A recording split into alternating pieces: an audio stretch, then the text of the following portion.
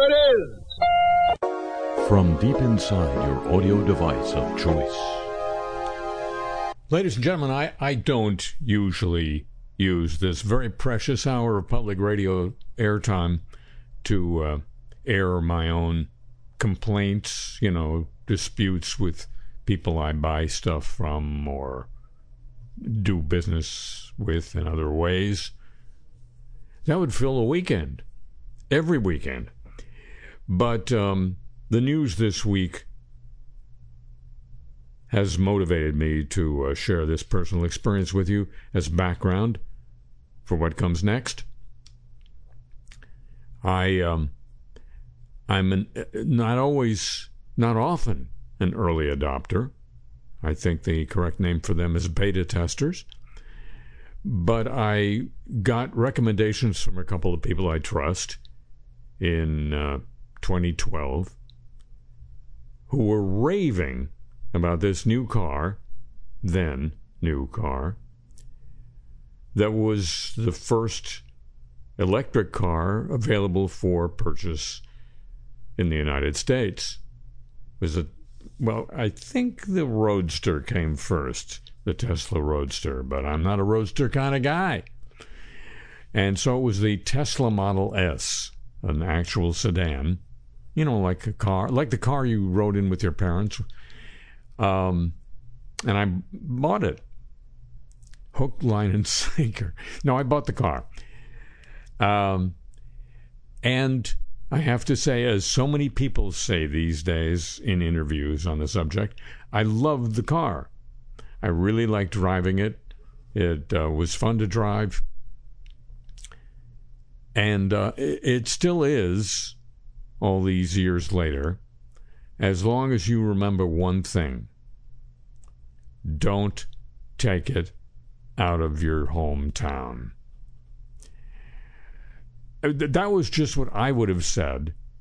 I didn't say it on the radio as I say up to now because I thought, everybody can have a goofy experience with a product, and it doesn't mean you should call people off that product. What happened was you got a minute? I was driving to a larger than usual display of California wildflowers a few years ago. They call them super blooms on the local news in Southern California because they can't help themselves. And I looked on Google Maps. Okay, it's 75 miles up to there where the wildflowers are ablaze. 75 miles back, that's 150 miles, right? When I charge up my Tesla, I've got a 230 miles. I've got a cushion, no problem. And I drove with a friend, wildlife photographer friend, up to the desert.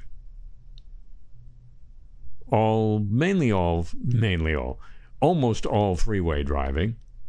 Some up, some down. When you go downhill, the Tesla regenerates some of the mileage you've lost going up the hill. But anyway, I felt absolutely cool with the mileage and the thing and the range, ladies and gentlemen. And I'm about 5 minutes away from the destination, the wildlife reserve, and the car's odometer is registering in the yellow already, like I'm about to run out of juice. And I'm almost just arriving. There's a whole ride back I've got to have juice for. Yes, I begin sweating. Not because of the desert. So I call Tesla and they say, well, there's a place you can closest place to you to charge your car is a sheriff's substation off the freeway. So I have to take my friend off the desert, crawl to the freeway, crawl down the freeway. Sheriff's substation has what's called a trickle charge. I can get 12 miles in an hour. So I do. That gets me down to Burbank, California. Beautiful, lovely downtown Burbank, where there's a supercharger. That's going to do it for me, the supercharger. And it's a Sunday, so there's 5 people ahead of me. And I'll skip a little bit of the story because I've only got an hour. I called Tesla the next day and complain. And they say, great, we'll check the data and get back to you. Well, the car sends data to the headquarters. Okay. They don't get back to me. Call them next week. Tell them the same story. They tell me the same story. We'll check the data and get back to you. They don't get back to me. I don't hear a word from them again until 5 months later when I get a phone call from the escalation team. And the first thing the lady from the escalation team tells me is, that happened too long ago for us to access the data now. Well, okay, why'd you wait so long? She tells me 3 things. The car has to be driven, or the battery has to be driven to 0 a few times to know where 0 is. Like, where is that going to happen? The next thing she tells me is the car learns your driving habits and estimates distances and mileage and range based on them. And I say, that's great if you drive the same route to the same job every day, but I don't. And then she says, and the car goes into the yellow while it still has 10%, but we don't tell you that. Thank you, escalation team lady. So I figure it's a computer on wheels, and the only thing it can't handle are the numbers. But as I say, that's a personal experience. I don't share that with everybody on the radio. But this week, Reuters, the reputable news service, has a special report on Tesla's program of misestimating range deliberately on the high side. And suddenly we get to halfway down, it flips to reality. And the people at Tesla are trained to try to deflect any phone calls for help with range problems. And I realize the thing that's most encouraging to me as a signal from the outside world, it wasn't just me. Hello, welcome to the show.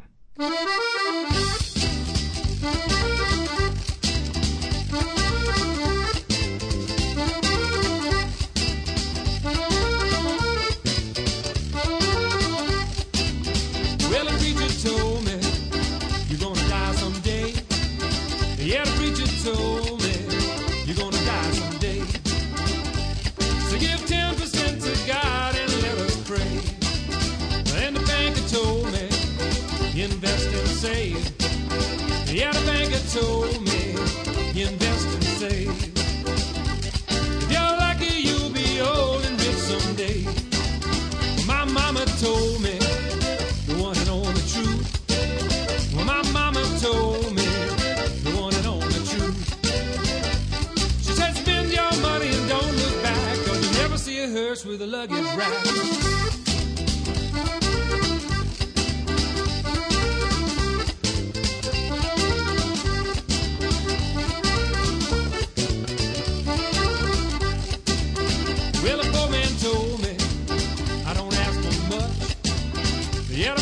Told me I don't ask too much, but I wonder if I'll ever have enough. And a rich man told me I don't ask for much,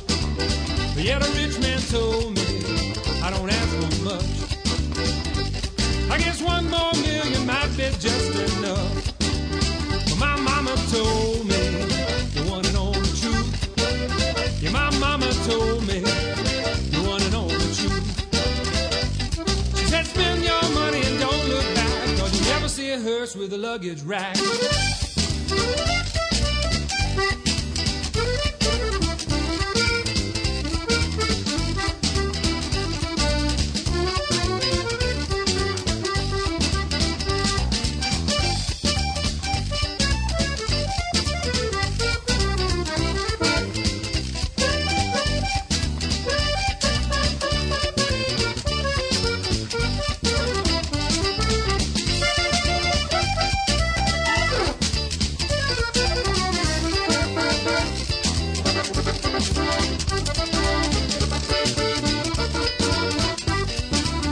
Well, the guru told me the sky is blue. Yeah, the guru told me the sky is blue.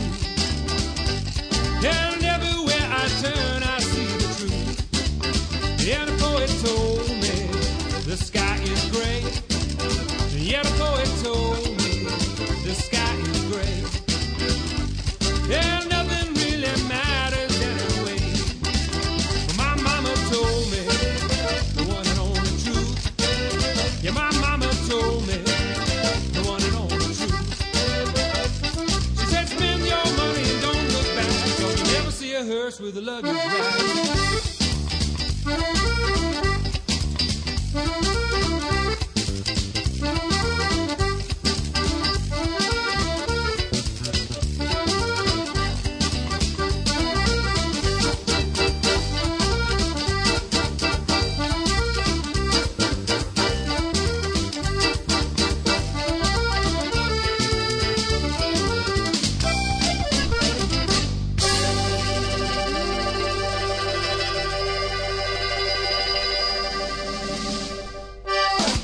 From Santa Monica, California, home of the homeless, I'm Harry Shearer, welcoming you to this edition of the show. And before we go any further, and we will, we must, here, ladies and gentlemen, is the worst idea of the year. I have to set up a little background for you first, before it's revealed in all its glory. Germany, according to SportsTalkFlorida.com, has had problems getting local support to host an Olympics event. The German Olympic Sports Confederation is going around the country asking people what their opinion is about bidding to host a future Olympic/Paralympic, don't slash the Olympic and Paralympic Games event. Germany's had two Olympics that didn't quite fill everyone with joy and pride. The 1936 Berlin Summer Olympics, the so-called Hitler Games, and the 1972 Munich Games, which was attacked by Palestinian terrorists who killed 9 Israeli athletes and 2 Israeli coaches. That Olympic event, President Nixon demanded to be suspended, but the International Olympic Committee, through its president, Avery Brundage, ignored calls to stop the games and famously stated that, quote, the games must go on, unquote.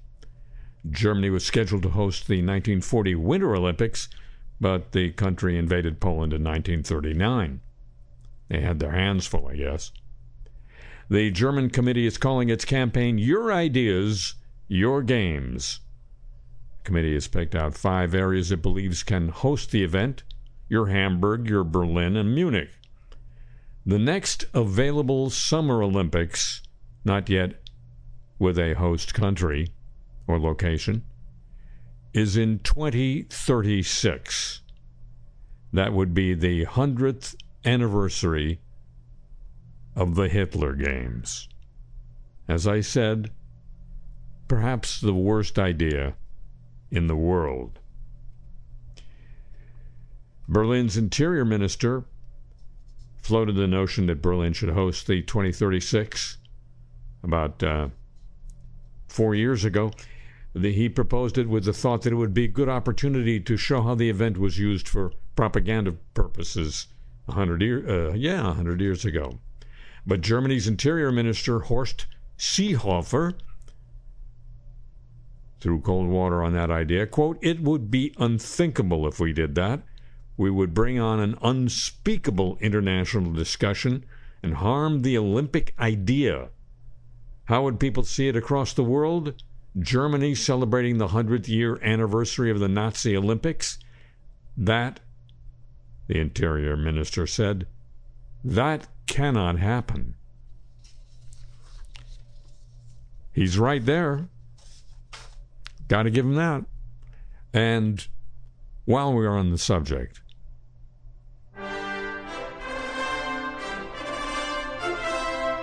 here's some news of the Olympic movement.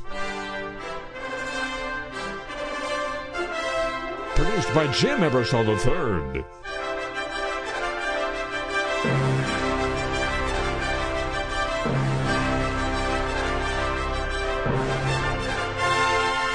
Heavy rains have set back plans to test Paris's readiness for swimmers to race in the River Seine at next year's Summer Olympics.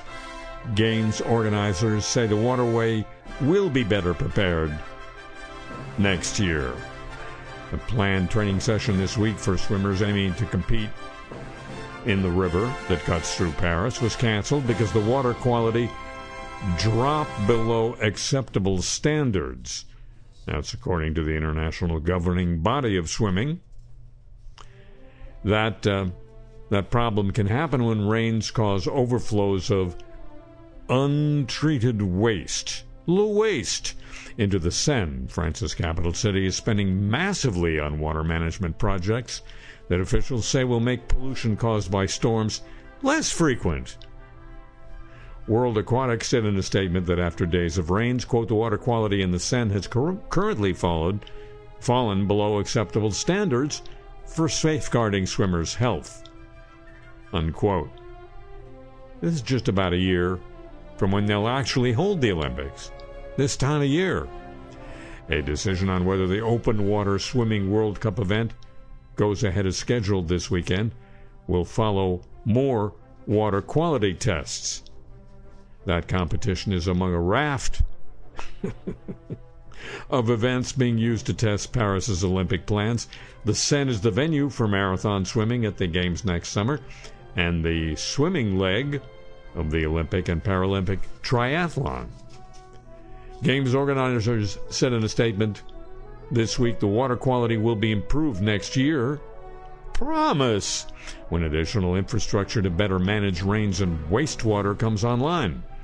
These public works include a giant underground reservoir in Paris that will stock excess water during storms so it doesn't have to be spilled untreated into the river and can be treated later. Just, Paris will be on top of that in the future. They also say the schedule for Olympic events in the river can be adjusted next year if the water quality doesn't allow them to take place on their original dates. The statement said the recent weather that pushed the Seine below acceptable levels was exceptional, with the Paris region seeing its heaviest summer rainfalls in 20 years. And in a related subject, the Commonwealth Games, which is an event among the nations of the former British Empire. Do you know they had that? Well, don't worry about it, because they're going to stop. I've made a lot of very difficult decisions in this job. This is not one of them. That's Daniel Andrews, Premier of the state of Victoria in Australia, announcing that the state was no longer willing to host the next Commonwealth Games in 2026. The projected cost of hosting the event, around £1.3 billion, had in fact risen to well over twice that, he said. That would be about $1.5 million US. Frankly, that for a 12-day sporting event, we're not doing that. But we're still doing the Olympics. It's a movement! And we all need one every day. And now the weekly festival of neologisms, that is, news of the crypto winter. They just figured out different ways of describing stealing money from you.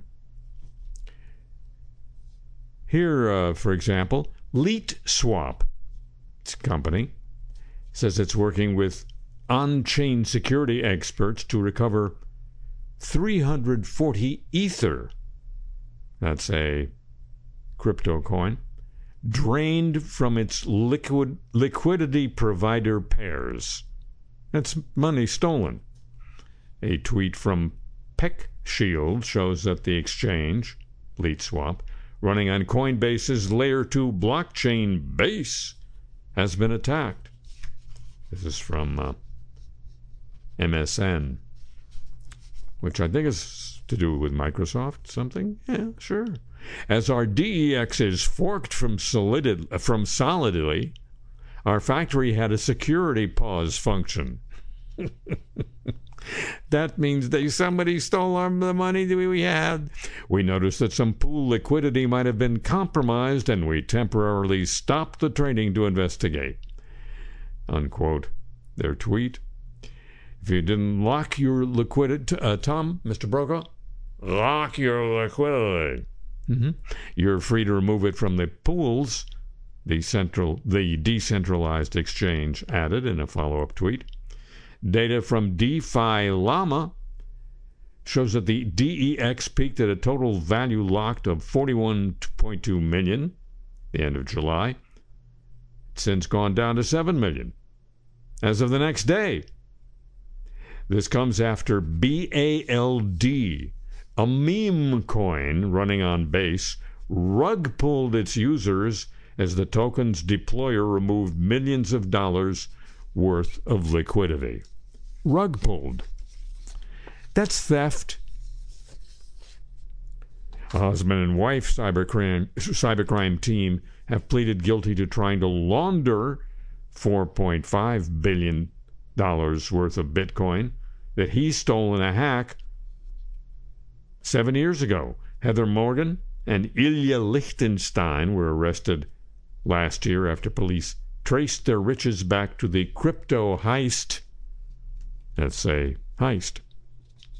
While evading police, Morgan masqueraded as a rapper and tech entrepreneur.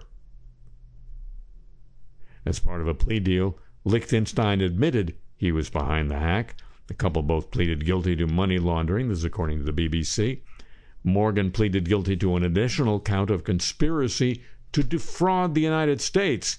Now we're getting into some real language. In spite of attempting to cover up her crimes, Morgan published dozens of expletive-filled music videos and rap songs filmed in locations around New York under the name Razzle Khan. In her lyrics, she called herself a, quote, badass moneymaker and the crocodile of Wall Street. In articles published in Forbes, Morgan also claimed to be a successful tech businesswoman, calling herself an economist, a serial entrepreneur, software investor, and rapper. But while developing her rapping and tech skills, she and her computer programmer husband were attempting to cash out from the fortune they had somehow acquired from a hack. The couple now face prison sentences. Lichtenstein's in line for a possible maximum 20 years in prison, and Morgan a possible 10. At the time of their arrest, a year and a half ago, the stash of 119,000 bitcoins was worth about $4.5 billion, the largest financial seizure of cryptocurrency ever by U.S. law enforcement, and the U.S. Justice Department's largest single financial seizure in its history. Well, they have some more raids of Trump's house to do. When the hack was carried out, the bitcoins were worth about $71 million. Court documents showed in detail how the couple cashed out millions of dollars of the bitcoins into traditional money using sophisticated techniques to try to stay under the radar. They split up the Bitcoin into tiny amounts and transferred it to thousands of different crypto wallets with fake identities, mixed their stolen funds with other criminal cryptocurrency on the darknet marketplace Alphabay purchased gold coins, set up shell companies to make the Bitcoin funds look legitimate. You know, things like that. The successful police operation is the latest case to utilize tools able to analyze Bitcoin transactions on the public ledger. One of the couple's key mistakes, says the BBC, was shopping with Walmart supermarket vouchers paid for with the stolen funds. According to Jonathan Levin, who was involved in the investigation of the crime, quote, buying gift cards and moving between different exchanges and different cryptocurrency never actually created the sort of break in provenance that the couple intended, unquote. Just another reminder, not all criminals are smart. Police successfully recovered almost the full amount of money in the heist because they decrypted a spreadsheet meticulously detailing the couple's intricate methods for laundering the stash. In court documents, prosecutors say they uncovered communication records that indicate Morgan and Liechtenstein were planning to flee the U.S. for Russia, his country of birth. If successful, they would probably have lived a billionaire's lifestyle, safe from arrest by the U.S. Yeah, that part of the plan sounds sensible. And a DeFi yield aggregator project, Kanagi Finance, rug-pulled at the end of July. Its creators drained the $2.13 million total value locked. Kanagi Finance deleted its website and social media accounts following the exit scam. This from Web3 is going just great. Another item from them.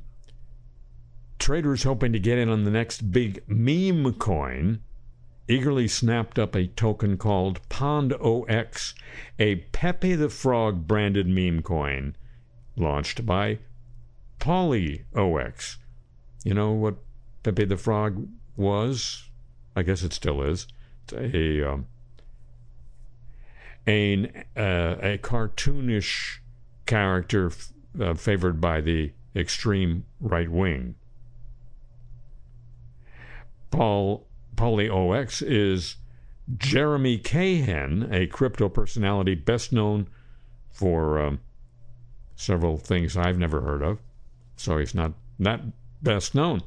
Serious flaws in the PondOX contract resulted in traders losing at least $2.2 million. People discovered that anyone could transfer coins belonging to other people. People quickly began rushing to steal coins from one another. PolyOX responded by blaming the traders who bought and sold the tokens and spent the following day variously posting on Twitter, now X, that he was teaching people a lesson, that it wasn't his fault that people lost money, and suggesting that the flaw was part of a bigger plan for the project. Quote, no one stole your tokens, LOL. The contract is literally designed as such, he wrote to angry traders, accusing him of a rug pull. He added to the website a message reading, quote, greed kills.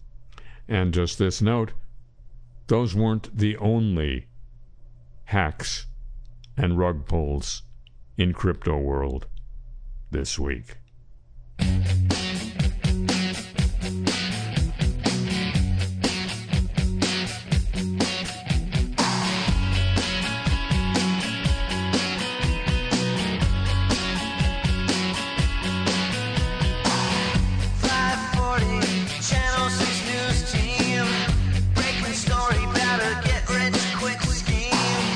One anchor turns and faces the other, says it's time that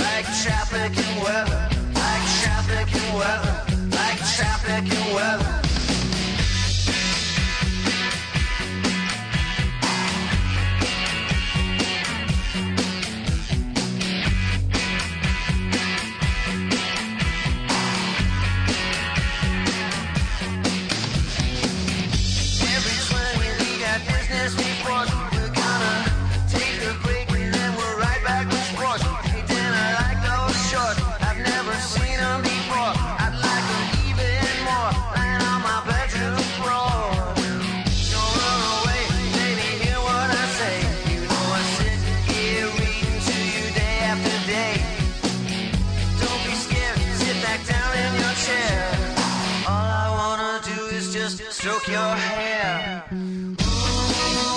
We belong together like traffic and weather, like traffic and weather.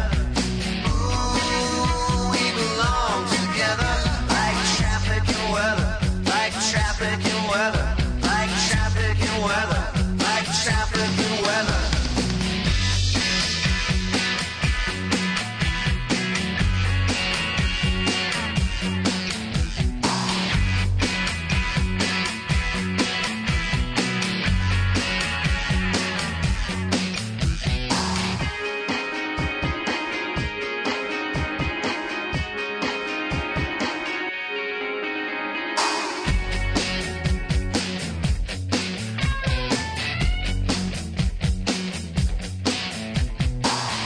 Chuck Scarborough turns to Sue Simmons.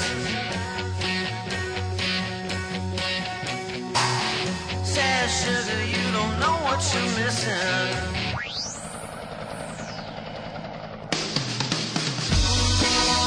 We belong together like traffic and weather, like traffic and weather. We belong together like traffic and weather, like traffic and weather. We belong together like traffic and weather, like traffic and weather. We belong together like traffic and weather, like traffic and weather, like traffic and weather, like traffic and weather.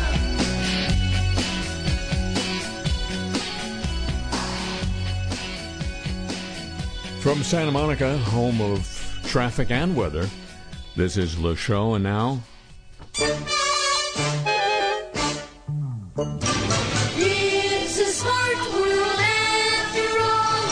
It's a smart world after all.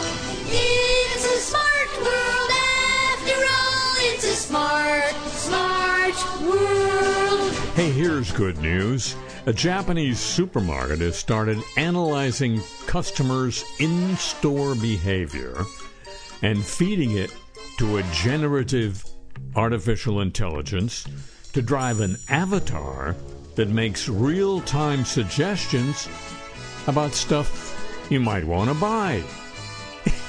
Isn't that wonderful?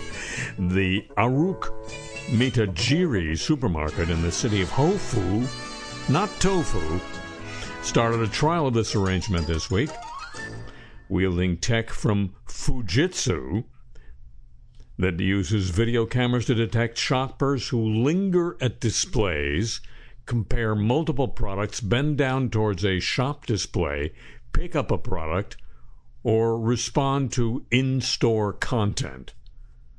So you've been warned. Take your list, buy off it, and get out of there. Observations of such behaviors are used to tune prompts for a generative AI manifested as a customized avatar concierge that pumps out custom sales patter and or content. Fujitsu expects this process will result in customers returning to the shelves confident of what they want to purchase and happy to pay for it. The Japanese tech giant cooked this up in this is from the British tech journal, The Register.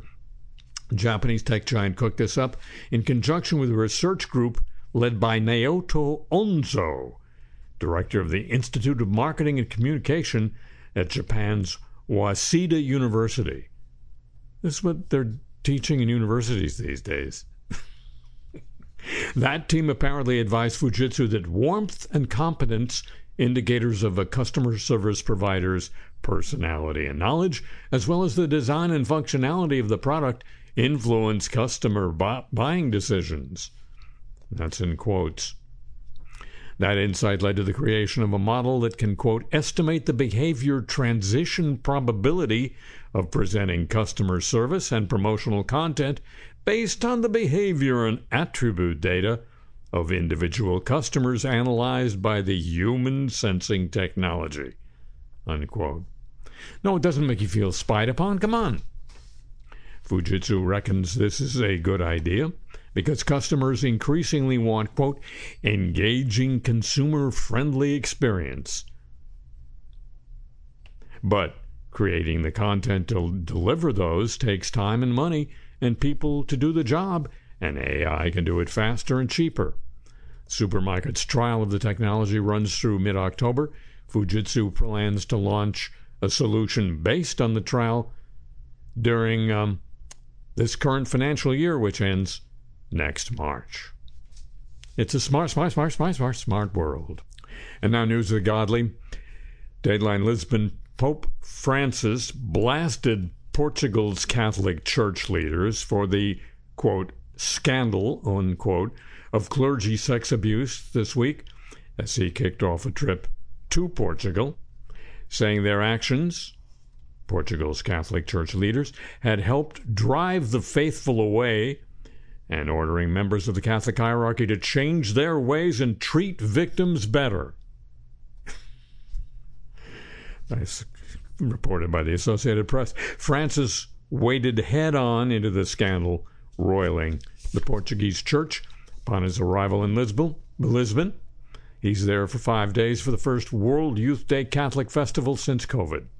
A panel of experts hired by the Portuguese church reported about 6 months ago that priests and other church personnel in Portugal may have abused at least 4,815 boys and girls since 1950. The report represented the latest reckoning by a European church with its history of abuse and cover-up. Prior to the report, Portuguese church officials had insisted that it had only been a handful of cases. After the release of the report, they initially refused to remove named abusers from ministry or to compensate victims.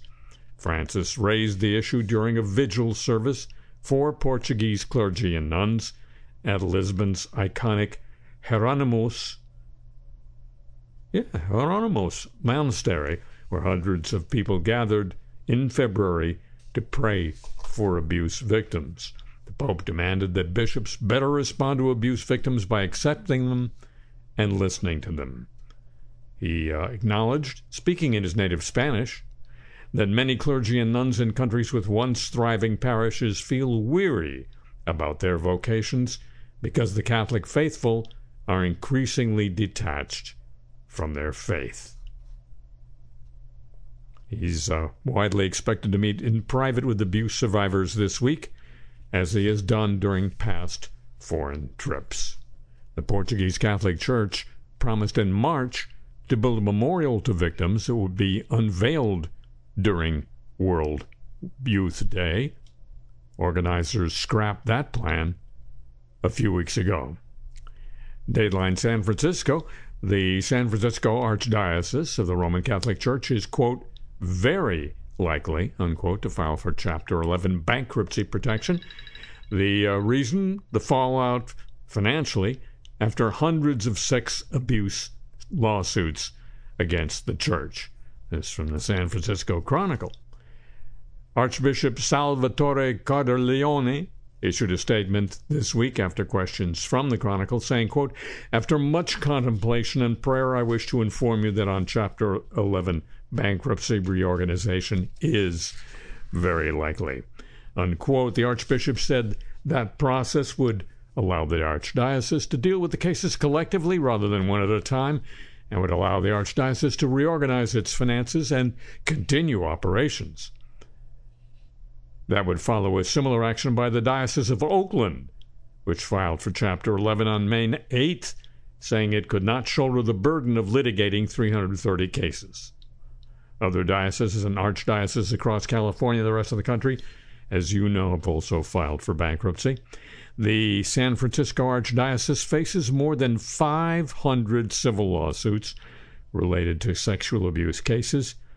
The Archbishop said the majority of those cases occurred in the 60s, 70s, and 80s and involve priests who are deceased or no longer in ministry. His statement, followed by a series of questions and answers, appeared on a page on the Archdiocese website entitled Protecting Children. And The Diocese of Syracuse, New York, has agreed to a $100 million settlement with parishioners who claimed they were preyed on by priests. That would be the biggest payout by a Roman Catholic diocese in the U.S. since at least 2018. Not a dime of that money is coming from the 6 insurance companies that cover the Diocese of Syracuse, according to lawyers involved in the case. This reported by NBC. Instead of the insurance companies, as part of the bankruptcy proceedings, the diocese itself will have to shell out $50 million. The parishioners in the diocese will have to contribute $45 million. That's a big collection plate, and other entities aligned with the diocese will pay $5 million to settle the 411 abuse claims. Said a spokesperson for the diocese, people do give money to the parishes in the general collection, and unless they specify that this donation is going to a special project, yes, it could wind up going towards the settlement. That said, the spokesman added the diocese intends to, quote, pursue our insurers, unquote. Also, individual parishes may have to tap their savings and investments. Oh no. Dayline Albany, an 84-year-old retired bishop of Albany who's been accused of sexual abuse and has unsuccessfully sought to be removed from the priesthood, said this week he recently married a woman in a civil ceremony. Emeritus Bishop Howard Hubbard made the surprise announcement during a tumultuous time for the Albany Diocese, according to the Associated Press. It filed for bankruptcy this year. Sounds familiar, doesn't it? After a surge of lawsuits from people who say they endured sexual abuse as children, sometimes decades ago. Current bishop of the upstate New York Diocese said it did not consider Hubbard's marriage to be valid. Hubbard, retired in 2014, has acknowledged covering up allegations of abuse by priests, in part to avoid scandal. He has adamantly denied accusations that he abused minors. News of the Godly, ladies and gentlemen, a copyrighted feature of this broadcast. Now, news of the warm, won't you? I think you already did. Soft, listen to the warm. We can listen to the warm. Which do you want first, the good news or the bad news? Okay, the rate of deforestation in Brazil's Amazon has dropped to its lowest point in 6 years. That's based on data from the space agency, according to the BBC. In July of this year, last month, 193 square miles of rainforest were cleared in Brazil. That's 66% less than July last year. The drop is a welcome boost for the government of Luis Inácio Lula da Silva, known as Lula, who pledged to end deforestation by 2030 when he took office beginning of this year. Rainforest destruction had surged, as you probably know, under his predecessor, Jair Bolsonaro.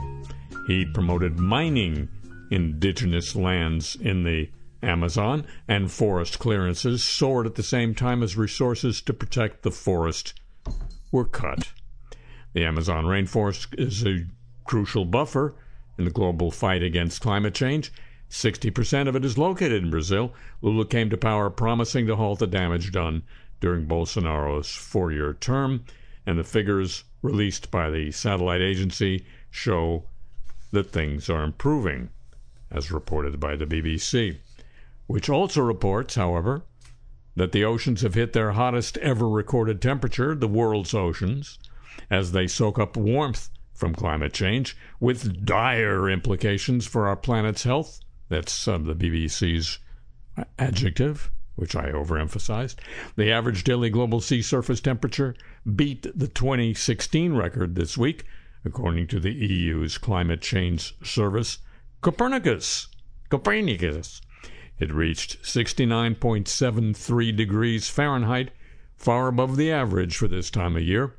Oceans, as you may know, are a vital climate regulator. They soak up heat, produce half Earth's oxygen, and drive weather patterns. Warmer waters have less ability to absorb carbon dioxide, meaning more of that planet-warming gas will stay in the air, the atmosphere to you, and it can also accelerate the melting of glaciers that flow into the ocean, leading to more sea level rise. Hotter oceans and heat waves disturb marine species like your fish and whales as they move in search of cooler waters, upsetting the food chain. Experts warn that fish stocks could be affected. I didn't even know you could invest in fish. News of the Warm, ladies and gentlemen, a copyrighted feature of this broadcast. And now the apologies of the week. I'm sorry about that. We're so sorry. Wells Fargo is a big American bank, as you probably know. Its customers reported this week that deposits they made at the bank had disappeared from their accounts. Why, it's like they're trying to be all crypto-like. The outage tracking website Down Detector shows a higher than average number of reports about the bank. The page's comment section shows many Down Detector users claiming they are missing money from their accounts. On the social media site X, formerly Twitter, a representative for the bank answered one customer's complaint that he'd lost his deposit with a response, "Hi there. Our technical teams are aware of this issue and are working to resolve this. I apologize for any inconvenience they may have caused. Please call us any time." Other X-users who said they were missing money received similar responses from the bank's customer service account. Wells Fargo issued a statement to CNN saying, quote, "Wells Fargo is aware that some customers' deposit transactions are not showing on their accounts. The issue will be resolved as soon as possible. We sincerely apologize for the inconvenience," unquote. The bank has not yet said when they expect the issue to be resolved or where the money is.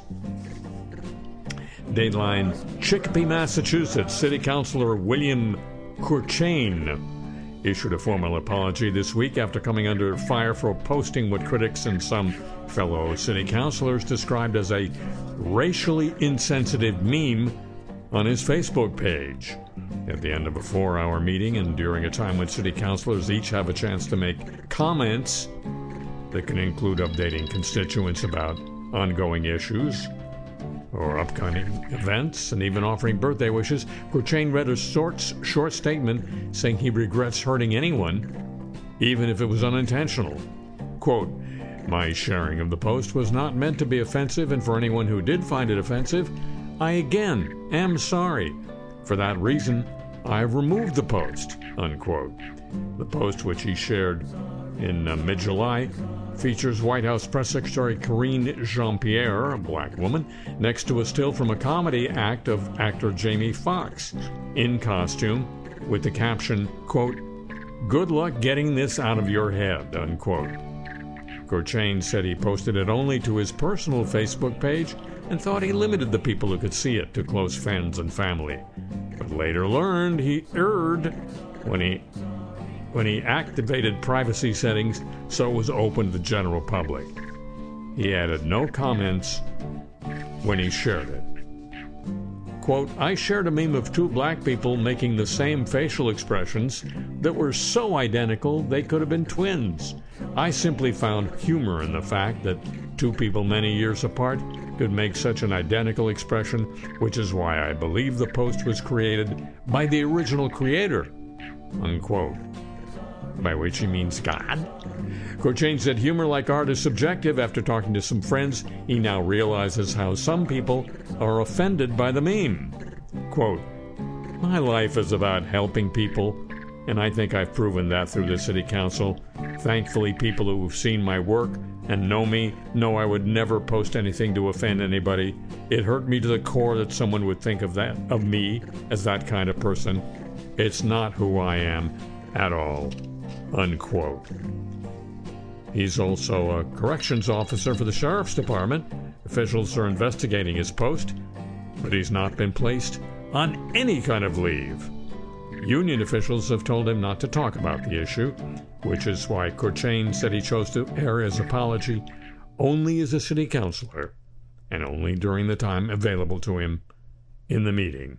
He said he has learned the hard way to be careful and more thoughtful before putting something on social media.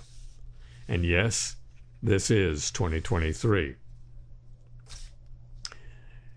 Michael Schill is president of Northwestern University and a former president of the University of Oregon and dean of the law schools of the University of Chicago and the University of California at Los Angeles, UCLA to the rest of us.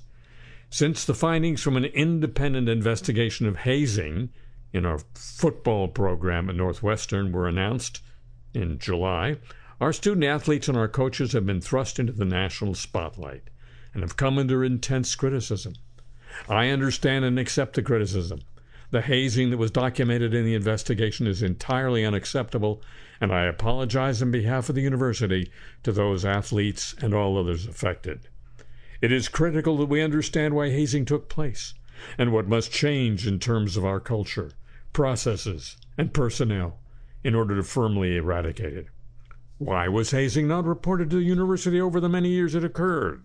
Why might some staff have failed to notice or stop hazing activity? How can we help students recognize hazing and reassure them that their complaints will be investigated promptly and appropriate disciplinary action will be taken? Those were his questions, and I guess we can all share them. Hasbro Incorporated has apologized to Activision Blizzard for saying that the company had misplaced Xbox 360 era Transformers games like Transformers War for Cybertron and the sequel Fall of Cybertron. In an interview with Transformers World 2005 on July 28th, the toy company, Hasbro, stated, "Sadly, apparently Activision's not sure what hard drives they're on in their building. When a company eats a company that eats a company, things get lost, and that's very frustrating. Hope is that now that the deal is moving forward with Microsoft and Xbox, that they'll go through all the archives in every hard drive and to find it all. Because it's an easy Game Pass ad," Hasbro added. In response, Lulu Cheng Meservey, Activision's executive vice president of corporate affairs, took to Twitter, now X, to deny these allegations, assuring that Activision has the code for the Transformers games and that the company never lost them. "These headlines are wrong. We have the code. It's not lost and never was," the executive tweeted. Now, a Hasbro representative reached out to share an official statement and apologize to Activision. To clarify, comments that suggest Transformers games have been lost were made in error. Hasbro said, "We apologize to Activision and regret any confusion. They've been great partners, and we look forward to future opportunities to work together," the Hasbro statement concluded. And finally, in the world of K-pop, not a radio station, but Korean pop music, TO1's Chan has personally apologized for wearing a do-rag at a convention, KCON 2022 in LA last year. On August 3 of this year, he took to Instagram to apologize in both English and Korean for wearing a do-rag during his performance last year. Quote, "I would like to sincerely apologize to everyone who's been offended by my outfit for the special stage at KCON 22. After the incident, I've been contemplating how to phrase my words to express my sincere condolences to those I might have offended. I apologize for my late apology. I wore do-rag to show my utmost respect for hip-hop culture, not fully understanding how inappropriate this could be. I had absolutely no intention to offend or degrade anyone or any culture. I had been wearing do-rag on a few occasions, both on and off stage, and now I'm aware that I wasn't mindful enough of the seriousness of the issue.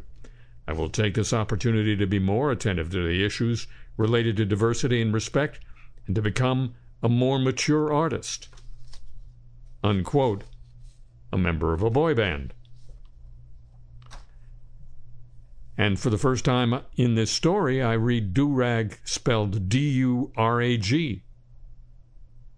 I'm sure there'll be an apology forthcoming. The apologies of the week, ladies and gentlemen, a copyrighted feature of this broadcast.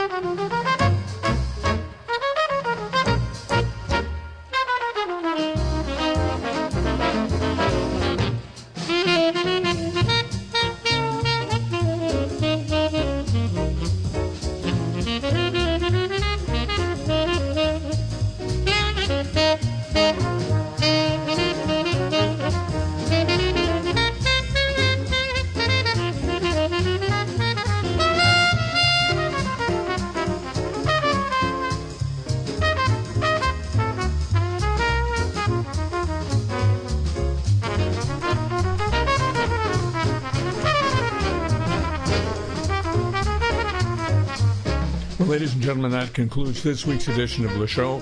Back next week, same time, on this same radio station, or whenever you want it on your audio device of choice. And it would be just like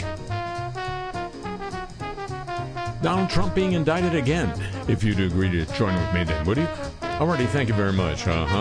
Tip of the show, chapeau to the San Diego desk, to Pam Halstead, to Thomas Walsh at WWNO New Orleans for help with today's program. The email address for this broadcast, your chance to get, what were those things again? Cars I Talk t-shirts. And you'll see the playlist of the music here. Plus a lot of stuff to read and watch and love. All at harryshearer.com. And I'm on Twitter, or whatever they're calling it now, at the Harry Shearer.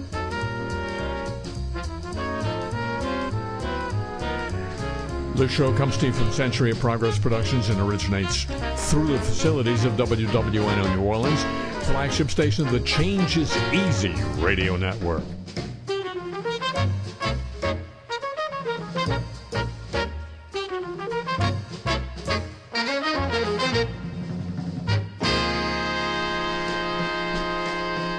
So long from the home of the homeless.